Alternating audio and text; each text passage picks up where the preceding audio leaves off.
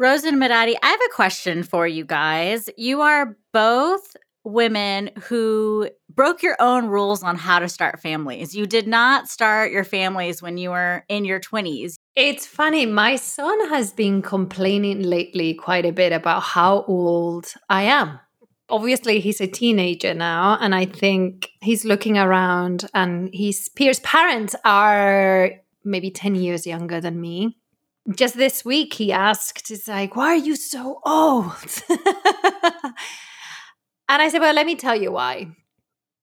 It's not that it was necessarily planned. I think I never thought of motherhood and becoming a mother as my only and one objective in my life. And the one thing that I do always remember from my parents as they raised me was to make sure that I was able to self support and that I would have a career that would make me happy. They never actually said to me that the role of my life was to actually just be a mother. It was part of something bigger.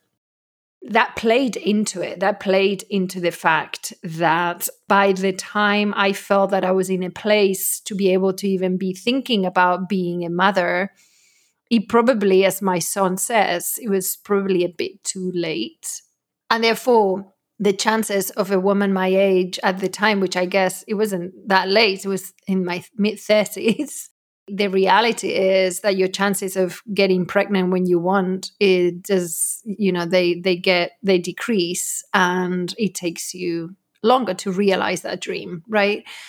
So I don't think it was by choice. I think it was, I always thought that there was something else for me than just becoming a mother. Unfortunately for us women, it gets to a point where you have to make certain decisions to become a mother because, it won't ever forever be available to you, even though all the celebrities and everything keep on having babies way past their 50s, right? But that's not the reality for the normal woman who's out there trying to do it all.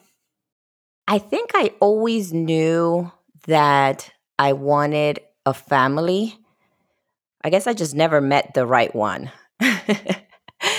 So I was actually willing at one point, and I remember telling this to my mom, saying, I am going to have a kid and I'm going to have the baby by myself, and I'm just going to go to one of those places and do it that way, because I knew I wanted a family, but I also knew that I had not met the right person. And then when I met my husband, it was like, okay. What I love about my husband has always been that he is even a bigger cheerleader for me than I am for myself, because he has always recognized that, I have a type A personality. I'm an extrovert, he's an introvert. And I have what some might say is a bit of a dominant female type of personality, but he's always loved that. He and I, early on when we got married, we actually talked about what we wanted for our family. And we did want the opportunity, if we could afford it, for one parent to stay home. I was in technology as a technology leader, and he was a social worker, and he did a phenomenal job, and he was a leader. And he's made that sacrifice. There are spouses who take on different roles contrary to what society has defined. Take away the income part of it, right? Talk about who's doing what chores, who's doing the cooking, who's actually doing certain aspects of home and family life, and you do what works for you. I don't think I had purposefully ever said, I want to have a child. I think it was there. It was always that possibility. It was there, like, yeah, when the time comes, I'll have a child. I actually, because of, I think, the way that I was raised, like focusing absolutely my independence and the ability to take and make decisions for me and my body and my life, I even never thought I needed someone to have a child. I think it was like, yep, I can do all this. I can, be successful, have a career, and then maybe I'll meet the right person with whom I may want to have a family. And if I don't, whenever the time comes and I'm ready, I'll have a child. That's in my mind. That was the assumption that I worked against all those years of my life. At what point did that change for you? I think it changed when I thought, like, okay, I got it. This is good. I think this is the right time. I felt that my career was heading in the right direction. I thought that I felt that it was the time and I was prepared. And also I was with Fran, my husband, and I don't know, we had been in the US now for a while. We knew that we would want to just put roots here, and we decided this is the right time, let's have a baby. Problem was that by the time we decided that was the case, I could not have children.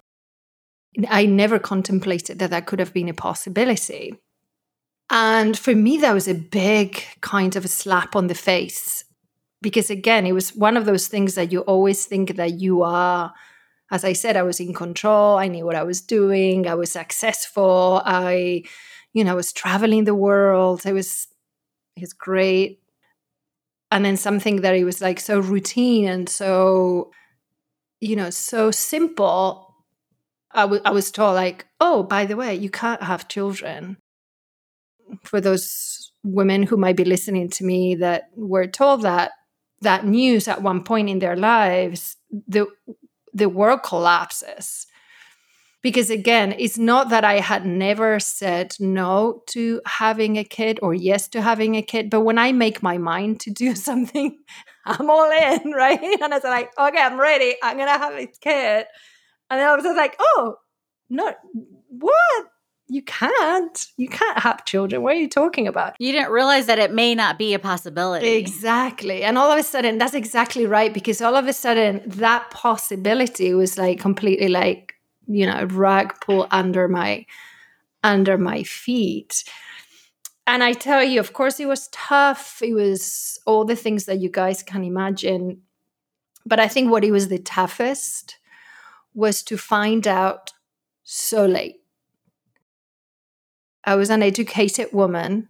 I was a woman who had been having checkups and going to the doctor and talking about how you make babies and how you not make babies and all those since I was 12. So I thought, like, how did this happen? How did this happen that nobody had ever talked to me about the possibility of not being able to have a baby, considering that I am married to a doctor as well. So it was like, where was the breakdown? And I did a lot of self-assessment and reflection, and to then go back and find out that levels of a specific hormone that detects and defines whether you are eligible to have a kid or not were non-existent. And that the way to go about being able to find that out was as simple as taking a blood test. And no one in both sides of the Atlantic had ever mentioned that possibility to me, to even warn me. I felt it was one of those things, how did I miss it? That really got me. And then I went into this more of a, I guess, activism to get all of my girlfriends to have these blood tests and make sure that they knew what they counted on so they could actually plan it as part of their lives, right? We, take certain things for granted or work under certain assumptions. And everybody around you also does the same. Yeah, and that includes really having a partner who knows quite a bit about how the body works.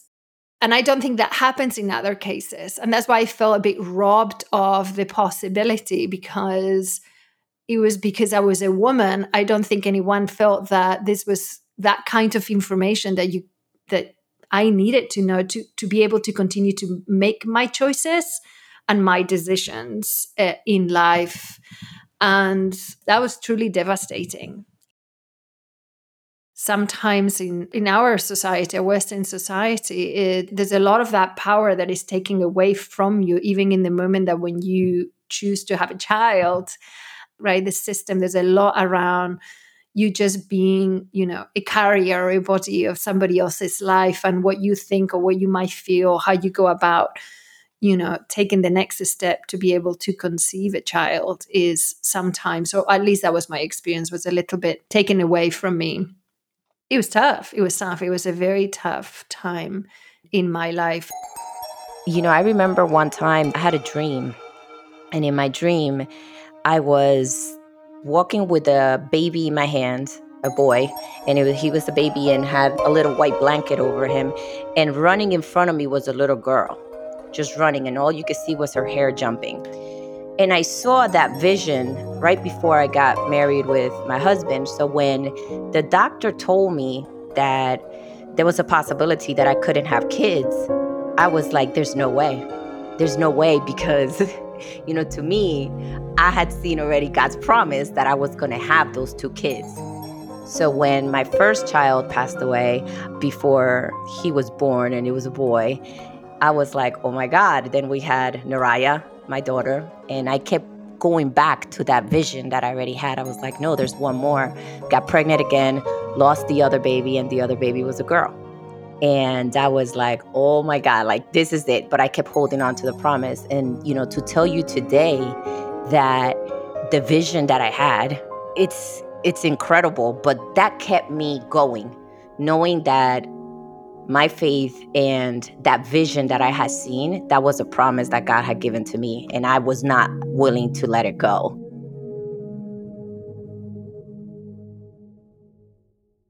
Going through the process was extremely painful, because I was like, why would you give me this vision and then I don't have it? But today I look back and I'm like, wow, exactly how my vision looked, that's exactly how I have the children. The other 2 were just not meant to be, but Oh my gosh. I'm still a mother of 4. And all before you were married, you got this. The vision was before I got married. And then 2 years later, after we got married and we decided to have kids, I had forgotten about the vision. And I remember being in a women's conference, and there was a woman talking about not being able to have kids and adopting. And I remember crying and saying, God, you promised me. Like, I saw it. Then I was like, well, I didn't know if what I saw were my kids or adopted kids, right? So I didn't know what it was, but I was ready for whatever it was. I remember that was in March, and saying, okay, it is what it is, but I feel like that vision was too powerful, and I just felt like they were mine. And in April, I went to the doctor, and they were like, yep, you're pregnant and you're having a baby in December. So faith kept it going. Was it easy? Absolutely not. People sometimes do not realize how difficult it is sometimes to even get pregnant. It's something that women don't talk about enough. And I think we should, because I know when I lost my kids, I was having nightmares. I was devastated. And, doctors are telling you, well, you're older and you're this and that. And I'm like, no, I'm having a kid. Like, we're going to have to figure this out. Like, no, I waited this long. I'm having this, a child. And I love that we're talking about it, because it's real. These are real issues that women go through that are very painful. And despite of all that, we still got to get up and work the next day and do everything else that goes on in life. I was very blessed to have my first child at 40 and the second one at 42. Was it easy? No. Is it the best thing that happened in my life? Absolutely. Was I ready to adopt if I wasn't going to have the kids? Yes. But those are all things that are not easy. Like, I could just blab them out to you right now. But during that process, whoa, it was so painful, on top of having to do everything else. As a executive woman, as a professional, as a wife, as a daughter, there's just a lot that goes with it. And I just want to tell our listeners that they're not alone, that they will get through this. And that's where sometimes we find our resiliency in the journey. We just needed to show up, and nobody really cared what you were going through. That's the piece of that I feel the worst about from that time, how all of it, you had to endure it on your own. And it was so hard. And I tell you, I think the 3 of us here on this call and in this podcast, you would never find any women more resilient than us, right? But even in that moment, it was very hard to being able to even reach out, because I didn't know I could even reach out to anybody. I just couldn't. My emotional and mental space and health wasn't strong enough to even just raise my hand and say, hey, I'm drowning. And still, I remember I showed up to work. I held an executive position at the time as well, and which required a lot of international travel. And there I was on the airplane by myself going through all of this. And I don't want to say reach out. I think for those of you who are listening who are not going through this, but you know of someone who might be going through this, reach out to those women because they'll appreciate it. And they might just need, that phone call in that moment to be able to have someone that they know that they can count on. In my coaching experience working with female executives, I've worked with women who are solopreneurs and in that like mommy world and the stay-at-home mom. And these are conversations they're having all the time. But when I'm working with executive women, sometimes as their coach, I'm the only person that they're talking to about this because it's a different conversation. I think sometimes they see it as a sign of weakness to talk with other female executives, because everyone's trying so hard to break through the barriers and get ahead that if they talk about their struggles, becoming a mother or even being a mother at some point, it's like something they feel like they have to cast aside so that people only see their strengths. I want to believe that we've come a long way from maybe when I was going through that at the time. And I know 15 years is a long time, to the point that the possibility of freezing your eggs wasn't available to me. Now it is there. And I think we've come a long way of even being able to preserve that possibility. And at the same time, even though we've come a long way, I think in this sphere of being open and honest as to what you're going through and what that means in your career and your advancement, I'm not sure how many organizations are mature enough to be able to allow for this to be in the open. Yeah, I can tell you as a 38-year-old, this is a conversation I have with all of my friends, whether they're in relationships, they're married, they're single, like women are talking about this on an ongoing basis. And even it's come to the point for me personally with strangers. I remember going to an event this last summer and it was two groups of women, the singles and the marrieds. We just naturally gravitated. And all the singles were asking, how old are you? Do you know if you can have kids? I mean, that was just like, nice to meet you. How old are you? Can you have children? Do you want children? Because your time is running out. Oh my gosh. Wow, I thought that was only in my time. This is last summer. And these are 32-year-olds, 34-year-olds. I was definitely not thinking about having kids at 30. So. Yeah, me neither.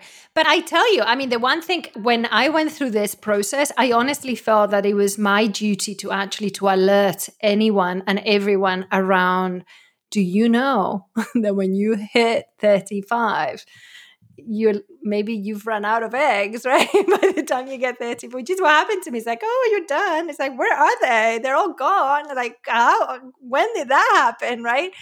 And really, I took it upon myself to make sure that women that I knew, that they asked these questions of their healthcare providers, that they got informed so they could actually better manage those decisions. And some younger women would say like, yeah, but I haven't found the right one. It's like, it doesn't matter. You have a possibility now of really preserving your options for the future. So you won't get to a point where, someone coming out with the results of a blood test will tell you that is no longer available to you, right? I had no idea it was a blood test. Yeah. I mean, if the blood test will tell you your level of a specific hormone that detects what will be your chances of being able to get pregnant, it's the FSH blood test. It's very simple. And then they will do more if they find it that it's very low, and then they can dig more, right? But it's very simple. So I gave the impression that the pressure is still there, even though there are these options. But these options, again, are not cheap options for the vast majority of folks, or that they are covered by your insurance, et cetera, et cetera. So yes, it's there, but to a certain extent, it's not available for everyone. And also, I'll go back to, from a work perspective, being able to talk about these things. So when you're going through it, or when, you're going through certain treatments that change who you are and how you show up and how you behave and all of those things. You can't go into work and say, hey, by the way, I'm putting all these injections in my tummy. My hormones are all over the place. FYI, if I start crying in the middle of a meeting. So it's about how you go about doing that and the pressures that you have to either choose or not choose, right? And it's unbelievable that today's an age, we're still having those conversations, Alisa. Either this or this. It's not an and conversation. And I think what we should really bring it to the fold for our listeners is, how do you make this an and conversation? You can achieve your goals and you can be a mother. Now, from my perspective, none of it is easy. It's bloody tough to have a career and to be fulfilled as a mother, as a spouse, as a partner, as to be able to feel that you're on top of everything and you're cruising is not easy. Because even when then you have your child and you're a mother, there are so many other things that you're going to go through, especially for those of us it was so challenging to get the child. You think that, oh, I did it. My goal, check. And then you go, oh. Well, remember in the Rashida episode where she talked about how she completely reframes her role? She thinks of herself as Rashida first, and then a mother, and then her career. She lives in a world where everyone thinks that you should be mom first. And she's really flipping that narrative, which is bold. It always feels so important to me to model my humanity, to model my fallibility and my leadership, to model my uncertainty, but also to model that my name is Rashida first, it's mommy sometime after Rashida, it's CEO sometime after Rashida, right? It's coach, consultant, facilitator somewhere after Rashida. And as my daughters, I think throughout their lives, at some point, I'm sure they've resented that, right? Like, no, because all the mommies are mommy first. In fact, they don't even get a name. They're whatever their kid's name is, mom, right? So my youngest is Olivia. I'm Olivia's mom. I don't even get to keep my name, right? And I've modeled for them like, no, I'm pushing back on that hard, definitely for myself, but not just for myself. Again, it goes back to that modeling that I don't want them to become moms that don't have a first name if they choose to become moms, right? So the only way for us to shift this paradigm is for us to be willing to courageously live it out when it is not majorative culture to live that way. So if being the best mom ever is what touches, moves, and inspires you, if being the best CEO ever is what touches, moves, and inspires you, you still have to put yourself before those things if you want those things to be the best they can be. Because if I deteriorate at my core, my deteriorated self is who is going to show up to my children. That's who is going to show up to my company. That's who is going to show up to my clients, right? And so I'm really not doing anybody any real service by showing up deteriorated. We tend to get mired down in martyrdom. And I completely align to that boldness. It has to be you first. And I tell you, that's what my mother told me.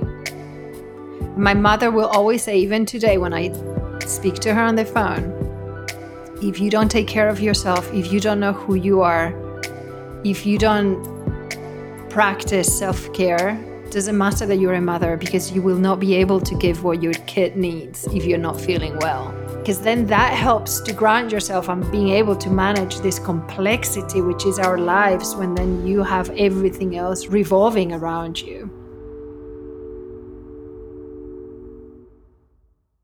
Let's think about what we want our listeners to take away from this conversation, because I think we have people at various stages of life listening. We have women who are early in their 20s and retired. And there's so many different pressures on us at various stages of life. And I think the age-old question is, can women have it all? I think a lot of the time, we're taught that either you can have everything or you can't have everything, or there's a false sense of choices, especially for someone my age. I didn't realize that I could have it all. And to me, now I'm very settled with the idea that you can have it all, just not necessarily at the same time. And not necessarily going 100 miles an hour on all fronts at all times. I think we're actually talking about how you can have it all and the challenges that you have to face and acknowledge along the way. Because if we just say, yes, you can, or no, you can't, we're not really helping anyone in those in-between stages, or who are trying to have a child, or who are thinking about how to plan their life. If they get anything from this, is I want them to know the possibilities are there. Is it going to be easy? No. But if that is something that you want in life, I think get checked, right? So that you can know what the possibilities are. But I also would say be optimistic. I didn't know when it was going to be a perfect time to have a kid. But if I waited for a perfect time, I wouldn't have kids. So I just had to go for it and do it afraid, right? And at 40, trust me, that's afraid. It worked out fine. My kids are healthy. Everybody's healthy. I look better than I did before. So you do. It can be done. Like, I don't want women to feel like, holy crap, my time is past. No, I think what we're saying is, if that's something that you want, get checked early and go for it. And there are many ways to have a kid, not the traditional way. So I think what's important about this conversation is that talking about it, number one, is something that we need to do more. You could say, I want to be a CEO, but you don't really want to admit that you also want to have a family. I hope that people realize they can get permission and to really dig down deep and think about what you really want. Because you can have it.